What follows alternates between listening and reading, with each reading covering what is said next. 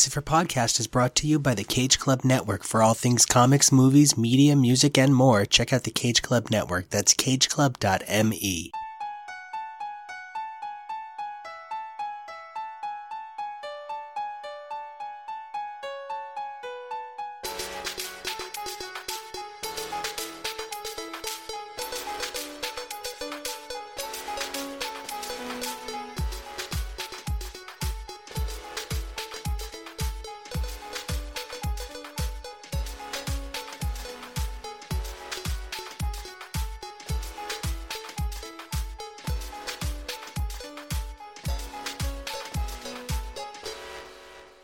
They're young, sure, but they've been around the block a few times. Then came Krakoa, and since the whole world turned upside down, everything looks different for the New Mutants. I want to be clear, that is not the introduction to a comic book about a group of mutants who are now able to legally prostitute themselves. This is the start of We Are Krakoa, because, I guess I'm disappointed. I would think that on Krakoa, especially with Make More Mutants, they would have legalized prostitution, and knowing Hickman, they would have talked about the socio-emotional ramifications of the legalization and justification of sex work because it's important. I'm your host, Nico. I'm Kyle. I'm Dylan. And I'm Jonah, and we hope you whore out the experience.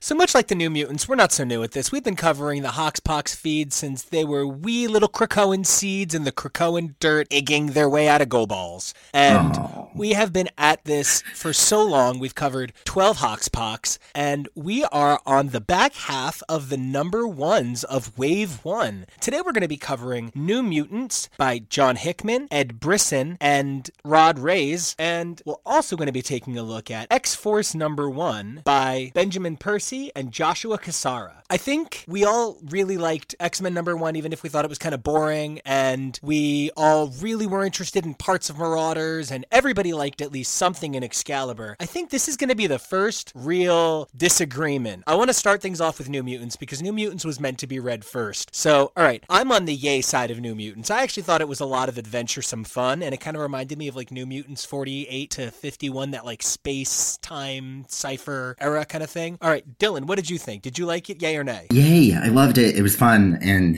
I love New Mutants Generation X, so this book made me very happy. Kyle, that's 2 votes yay. Kyle, are you a yay or nay on the New Mutae? I kind of need a spectrum for this. I can't be one way or the other, because I did like the story, but I felt like the characters had regressed, and that made it a little weird for me. So that's 2 G's and an oh boy from Kyle. And Jonah, were you yay, nay, or maybe on the New Mutants? Schmay. I'm on a fence. I'm leaning towards the yay side, but just a little bit more than the nay side. But it's not much of a nay. It's more like a may, like a meh and a yay.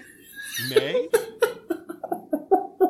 Yeah, I totally understand that. Yeah, and like, I get it. I do. I thought that this New Mutants was a really interesting response to X-Men. X-Men number 1 is about building a family out of the shattered pieces of the X-Men who have this great new opportunity to have everything they've ever wanted. It seems, however, like the New Mutants, in having everything they have ever wanted, are all still at this sort of like train spotting sort of crossroads of their lives. They're all sort of in this lost 30s place, even the ones who have it all going on, like Monet, who, okay, everybody, let's take a pause for our try harder moment of the day. I think we can all agree that Monet yelling at the Penance babies was probably the greatest moment of Dylan's life. It's so adorable. If Dylan hadn't wanted to be a parent before, Dylan has found his 2 little foster babies that he's going to take in and be such a good daddy to. Okay, hold on. I just want plushies of them. I don't really need to be raising children. Not even terrifying Razor mutant babies?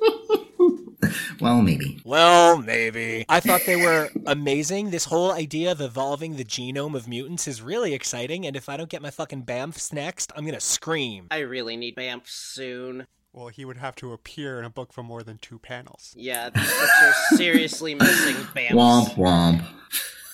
We are at an incredible Bamf deficit, but you know who we're not at a deficit of? Why the fuck is Corsair the star of every book? Now, in this book, he's a little bit like, Berto, here's the thing. I already have kids that are disasters, and I don't have room for your ass, so I'm going to strand you in space, bucko. But Corsair is everywhere right now, guys. Like, it is like the Corsair party. Well, he is kind of the transport, so...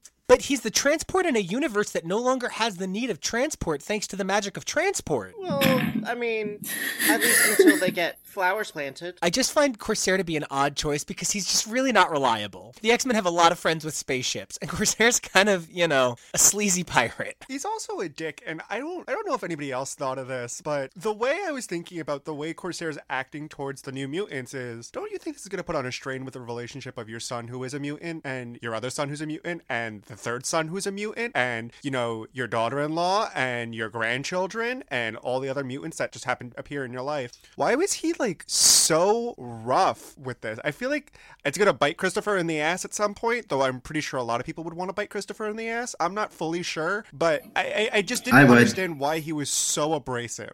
You guys, I'm having a moment. It's come to me. I understand now. Mr. Sinister is the fourth Summers brother. We've never seen his conception on panel, so I don't think there's a reason that Mr. Sinister isn't Mr. Sinister from the 16? Isn't he from the 1600s?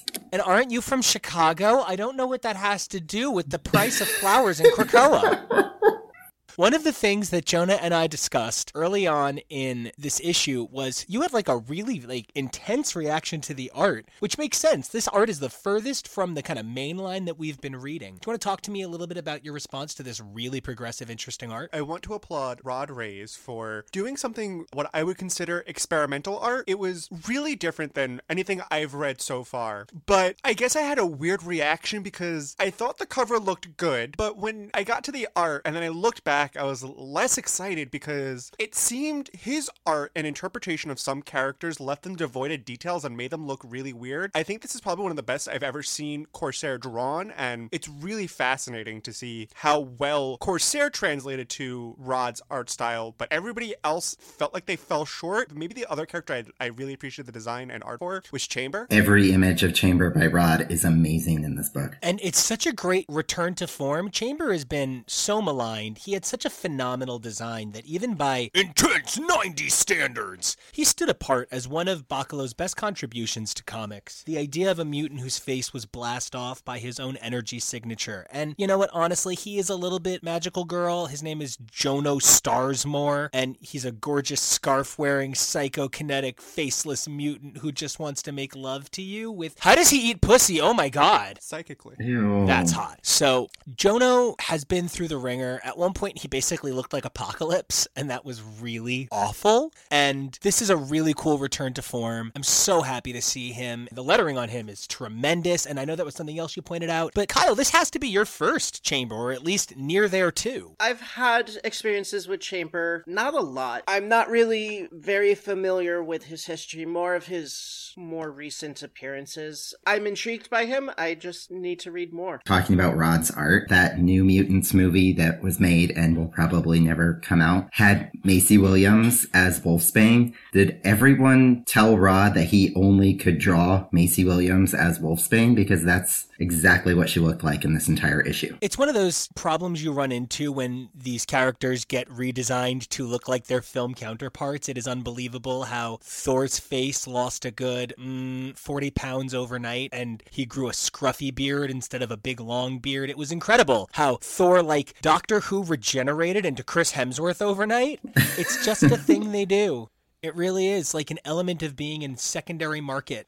So when Rain was rehatched from her egg, they made her look like Macy. That makes sense. And, okay, you know what? Let's bring up the rehatching from the eggs, because that brings us to a character who I don't think ever got a fair shake. Mondo is finally getting a chance to be like a real character and not a plot contrivance, and I don't know what to do with that. Are you sure? Because he was pretty plot contrived this entire issue. I'm serious. That was more dialogue than I think Mondo has maybe ever had in the history of comics. Yeah, it's like the 90s finally happened for Mondo when he was supposed to be introduced like 20 years ago. It's now finally happened for him. And I think it's terrific because his power signature really does make sense with Krakoa. I like that every book seems to have somebody who can kind of be like the Krakoan go-between. I'm going to be really honest, Doug is kind of a duplicitous dickhead. So Doug kind of being a duplicitous dickhead at Mondo is totally my Doug, and I loved it.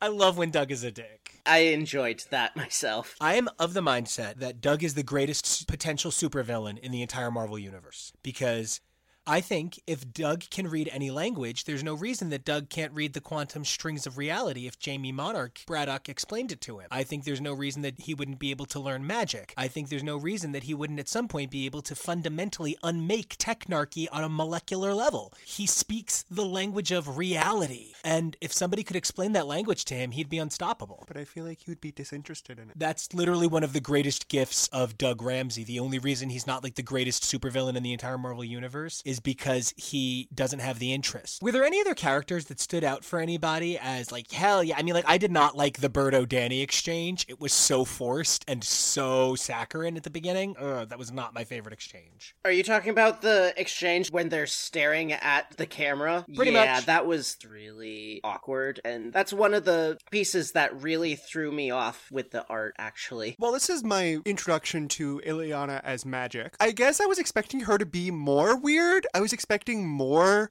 creepy black magic, weird, quirky. I felt like she was half of herself because it was like she was almost there and she was teetering in the crazy, but like she wasn't fully crazy that I was expecting. I believe they're looking to pull back a little bit on representations of unbalanced as mentally unstable. I think we had a number of primarily female characters and Warren who were all somehow physically and psychologically scarred, so they were on the crazy spectrum, and that crazy spectrum translated frequently to an insensitivity to mental disorder. And especially after the heights of evil they went to with Illyana in the last 10 years or so, I think with this fresh start, trying to have a likable, marketable, sellable Illyana is a really good move, because there's room for villains in the Marvel Universe, but I don't know that there's room for villains in the Marvel Universe that you can then put up on a pedestal and be like, nope, this is an X-Man, good person. Yeah, I think with the past couple of years with Illyana, they, like Nico said, trying to balance it of not comparing it to mental illness. I think they just go back and forth, so most readers can understand if she goes really crazy, dark, weird, but then understand when she's toning it down. Speaking of which, I think that Illyana variant that you got, Jonah, that was so anime and so much boobs, but like so beautiful. Oh my god, it's everything I could have ever wanted. Illyana is the dark magical girl that I wanted to be when I was growing up. That's not true. If there's any magical girl I wanted to be Bubbles from Powerpuff Girls. But I mean, in terms of dark magical girls, I think we can agree that Illyana is Sailor Dark Side of the Moon, and it's a glorious, glorious thing. Really paying attention to the information pages that are in all of these Dawn of X titles. One of the pages in this talked about a king egg, and I'm pretty sure that is what we saw at the end of the issue with the Starjammers. But on the information page where it talks about king eggs, underneath it mentions the letters XMN 8_9. So I'm pretty sure that means this king egg is going to come back up in the X-Men book, issues 8 and 9. That is a very Hickman thing to do. He loves to put time and ideas and plant that stuff out. And speaking of the end of this issue, this was a really daring choice. Corsair and the Starjammers turned their back on the New Mutants, stranding them in a rather dire situation. This is not a new situation for the New Mutants, who are frequently dire, but this certainly was not what I was expecting from Corsair, but backs up my whole scummy pirate bro. Not acceptable. Seriously, Corsair is like a natty light away from being that guy at a party. I would have said a Yingling, but yeah, I know. He only goes to microbreweries and they have to be made like local Pilsners. It's all about the pills. Well, yeah, no, but you see, he makes his own, and now he can't stop talking about it. He actually calls his garage he calls it Bruce's Brewery because his name is Bruce. So anyway.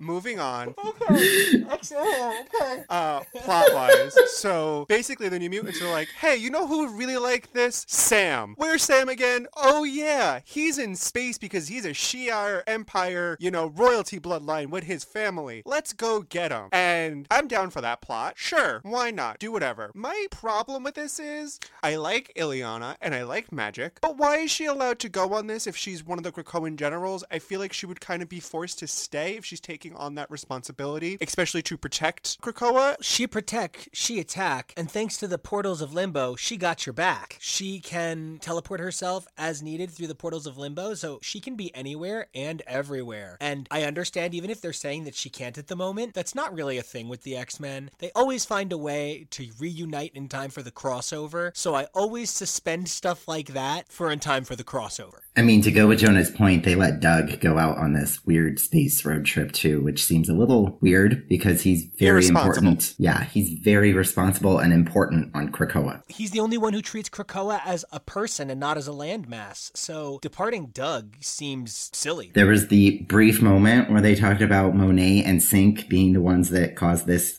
new kid mutant to make this weird coffee drink or whatever that everybody likes. And for Generation X fans, to hear that Monet and Synch are doing something together is very exciting because they were a couple for a hot second before he died. Yeah, they were never really a couple, and then when they finally got to be a couple, they didn't get to be a couple. Yeah, wah, wah. And then he died. It was really disheartening. So, like I had said earlier when you had asked me how I felt about the issue, I really felt that all of these characters had regressed. And this really exhibited itself once they were on board with the Starjammers, and they all just started acting like teenagers when they've really grown up in the last few years, especially with Birdo taking on leadership roles with AIM, with US Avengers, and now all of a sudden everybody's treating them like teenagers. I think it has to do with the idea that everything old is new again and old again at the same time. I really feel like this reads like a team at a crossroads. None of them know who they're going to be because instead of being who they always believed they had to be, they have choices for the first time in their lives, specifically the New Mutants and Gen X. A lot of the X-Men come to the roster a bit older, but the team's rosters here, they came to the school when they were kids, and I think what reads for sure as regression might be intended to be adults who never got to experience childhood freedoms, experiencing freedoms that they've never gotten to know before, and the associated behavior, because it's not just other people treating them like teenagers. I do agree they are behaving a bit immature. I think it's that regressive behavior in the name of progressive freedom that's translating back to the other people on Krakoa as, oh, they're acting like babies again. And really, Scott, you ran away for years and got to be your own person. Most of the New Mutants did. Most of the time, if a New Mutant ran away, they were dead. So this is a really interesting crossroads for all of these characters. I actually completely agree with you, and I think maybe that interpretation, I have a slightly new fondness that I just found for this book, and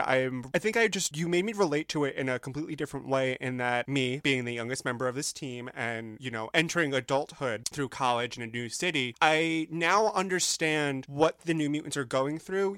We're covering New Mutants on our Uncanny feed, and that's when they're teenagers. But now it's kind of like they're telling the story of them entering a form of adulthood. Yeah, they're a little bit immature. I think it's because you can argue that they may know better, but they probably don't. They don't know how to be actual adults and actual mutants yet. They're still forming their ideologies of who they want to be. This reading of Birdo was completely different than his first introduction. And granted, a lot has happened to him, but it's still really interesting to see them grow up, but still act like kids. It's Birdo wanting to get really drunk. It's Illyana not sharing her coffee. It's all those things of certain things of adulthood, like you don't have to share, or you're doing something bad that you don't get to do as a kid. Okay. I wanted to say that I kind of agree with all three of you.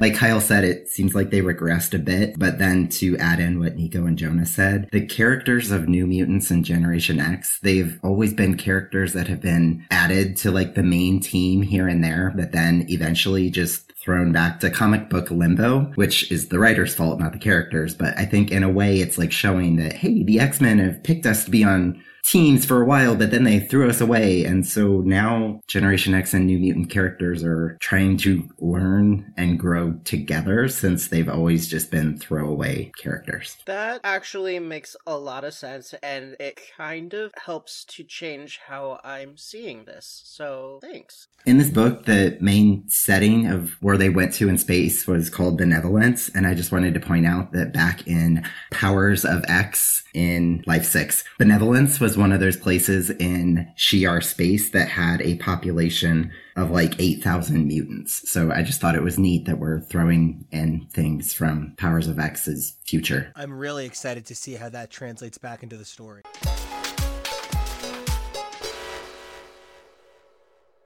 talking about anything else in this issue would be pretty stupid. I don't think there's anything else to say. There were Reavers, people attack Krakoa, wah wah wah. Xavier gets shot in the head. Discuss. Normally I'm confused in a lot of what's going on in this current timeline because I'm missing stuff. I was just actually confused about this entire plot. I felt like there was a little too much information not given to readers to really understand what exactly was happening. It actually took me a few times to understand, and I had to go through the pages a couple of times to really like, oh, okay, I kind of get it, but I still don't. I think this was the darkest and heaviest story of the current X-Men run, and I don't know if that fits in with the full narrative. Unless that's what they want X-Force to be, is just be the really gritty book, which you can. X-Force is the term for the closest to mature audience's book the X-Men gets. Whether that's outright violence or it's hypersexual satire in the case of X-Force Ecstatics, X-Force is the adult title. Like Jonah said, with it being heavy and kind of like there was a lot going on, I agree. We start out with Reavers, and then we cut to this monster thing on Krakoa trying to kill Beast. I feel like there was a lot going on, because I mean, that was just in like the first 4 pages. And then it cuts to Black Tom seeming like he is a very powerful part of Krakoa, but everyone still hates him. It just seemed like a lot. Black Tom, do you want to live treeliciously? I will say that I am pretty happy that they showed Healer from the Morlocks on Krakoa, mainly just because I'm weird and like they're C-list characters. I'm glad to know that the Morlocks are being shown on Krakoa. I loved that part, and I loved that they brought back Healer. But Healer's name is so, like, on the nose, right? If Mr. Fantastic's name were Stretch Face, or, like, if Juggernaut's name was Daddy Issues, we wouldn't be rooting for him. Well, hold on. If there was a villain and or superhero named Daddy Issues, you're telling me the internet wouldn't go crazy and that would be the most popular character from anything? To touch on what Dylan talked about with Black Tom, I actually find it a little weird that, maybe you guys can correct me, I feel like there's a very easy acceptance of Magneto, who feels like a much more deadly villain who's done much worse things than Black Tom could, but Black Tom is the one they find hard to trust. I don't know about that. That just seems weird, no? It's very bothersome. We're having Apocalypse and Mr. Sinister and Exodus and Mystique be leaders of our council, but we're all still gonna hate Black Tom. And I think part of it is because there's that inherent thing that happens. Everybody, okay, rewind! Playback. So in the early 90s, at Vertigo, everybody was trying to change the universe forever. That was the goal of comics. We were in the wake of Watchmen. We were in a post-Vendetta world. Swamp Thing had already shown a graphic birthing scene. Miracle Man had shown a graphic birthing scene. I guess, at the end of the day, Alan Moore loves showing vaginas exploding. But we were entering a new age of comics, and in that new age of comics, one of the most important things was to be the most est you could possibly be. And in the pages of Sandman, Neil Gaiman had Lucifer, for all intents and purposes, the devil in DC. While over in Hellblazer, which frankly Garth Ennis saw as the rightful heir to the DC horror throne, he was so mad that he couldn't use Lucifer that he came up with the First of the Fallen. A Lucifer from like right before Lucifer, who's even more evil and more horrible and more powerful than Lucifer, and he had that guy be even devilier. And of course, it goes on further, deeper, and worse from there. Every time the X-Men need to outdo themselves, they have to sort of restructure the argument. One of the biggest things that the X-Men has come to rely on is the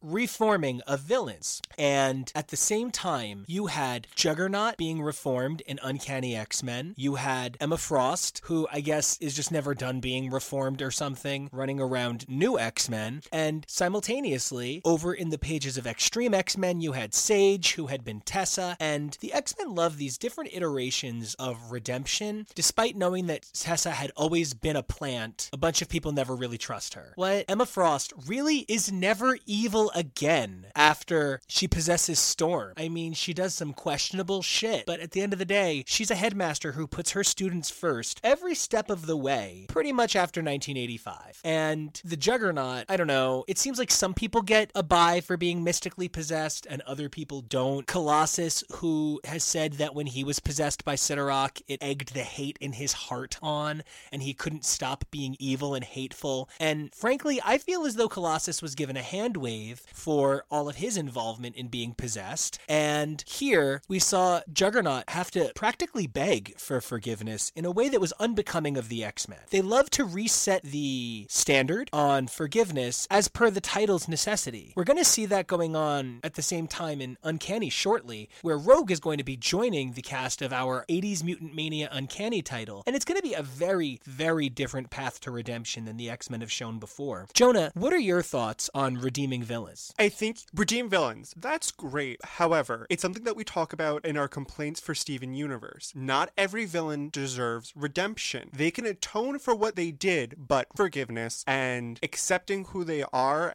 really different things. I don't mind the redemption of villains. I think it can make for a great story when done right. Here, Hickman put himself in a weird binding where every villain is getting redeemed for the most part. The ones that Charles and the Council believe should be alive, because I'm sure there's plenty of mutant villains that are not going to be coming back because they're deemed too much of a threat. But when Black Tom, it seems really passionate about Krakoa. He's another one who's connected to nature and the earth, and he's one that we also saw talking to Krakoa. It's really weird that Black Tom's redemption feels much more conditional than other villains like Magneto and Apocalypse. And especially with how powerful Black Tom is coming off and how very vital he is to the security of Krakoa, I'm really confused as to why his forgiveness and redemption is so conditional. Kyle, over the years, the X-Men saw villains come and go from the mansion, whether it's Magneto and his time as a headmaster, or it's any of the villains we've already mentioned. Do you have a favorite reformed villain, or do you have a favorite villainous reform story? I haven't really experienced a lot of reformation with the villains because of the amount of time between where I stopped reading and where I picked up reading again. But you know what? I do think that I really, really enjoy all of the various times that I have seen Magneto become reformed. Especially, what was it, around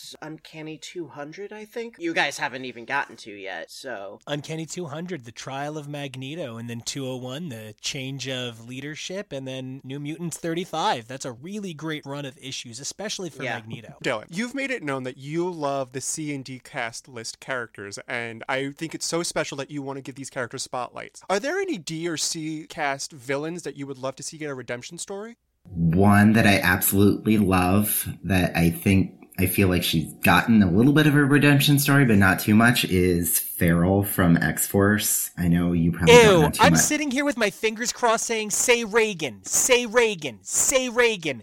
And you say Feral? I'm going to flip the fucking table. Ew, next you're going to root for Thorn. Ew. I love Reagan, but I feel like a lot of people love her just because of her outfits, so I'm giving Furry Feral some love. That's my choice, Jonah. I'm sorry, you have to pick another choice. I'm sorry. We don't stand Feral on this show ever. You have to pick another choice. I'm sorry. Lady Mastermind is never gonna want to be reformed, so nobody needs to give her a chance. I literally want nothing more than to write a Summers vs. Wingard family book. I would love that, but I hate Pixie, so I really don't want to book with her. I cannot believe how much my eyes are twitching staring at the microphone. It's almost like the microphone was the one that did you dirty and not Dylan. Also, wait, that's not where sound comes out of. Sound doesn't come out of this microphone. It's coming out of your headphones.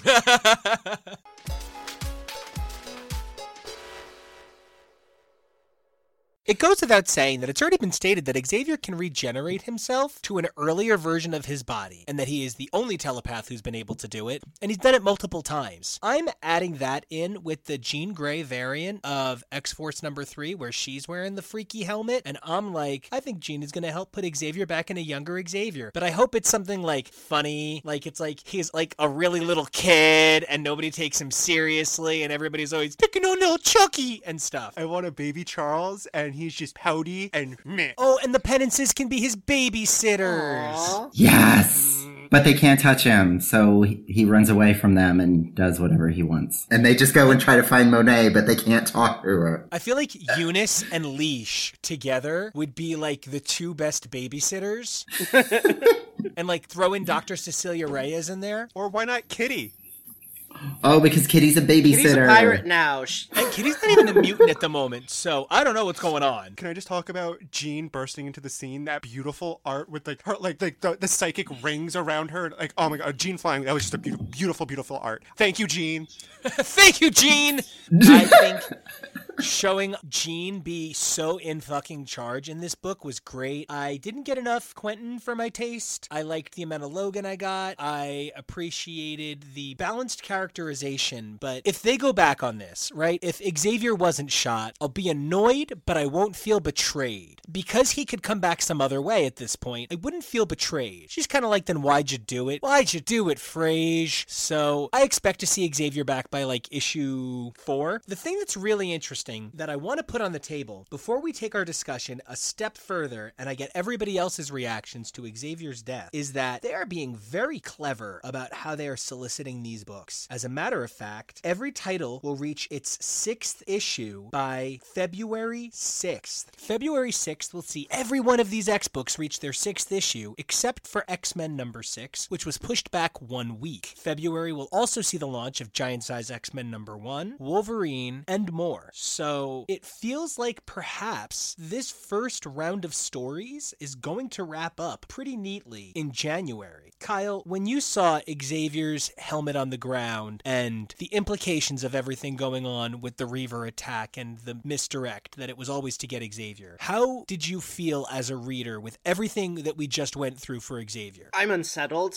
I feel like it's way too early in this run, in this new mutant world, to be completely destroying the way of mutant resurrection. I'm also super unsettled with the lengths that the Reavers went to in order to invade Krakoa. The fact that they covered themselves in Domino's skin in order to trick Sage into thinking that they were Domino is so gross and bleh. Dylan, did you catch that little detail? And if you did, how did it make you feel? At first, I didn't catch it, but then as I was reading on and on, I was like, why do the Reavers have a bunch of white marks on them? But then I was like, oh my god, it's Domino. And I was a little horrified, but also I think that's really kind of ingenious of the Reavers. To add to that, I do have to mention the fact that I have my X-Men Facebook group, House of X, and something I didn't even think of until I saw a bunch of other people have the exact same theory. A lot of people are saying that they think quite possibly that the Quiet Council or Xavier may have set Domino up to have an early invasion on Krakoa, so Krakoa could get more allies from the nations that didn't want to join the treaty. And I think that's a pretty amazing theory.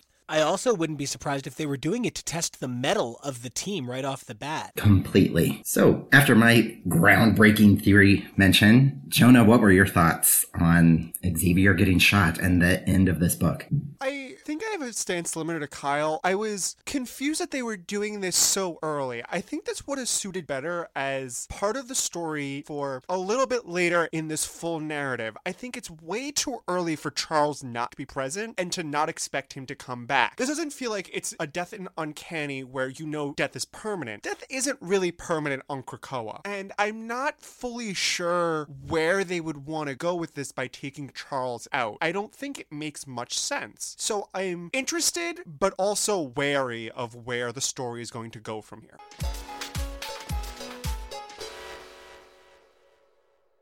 Well, those were definitely issues that we read and discussed, possibly. Did we, though?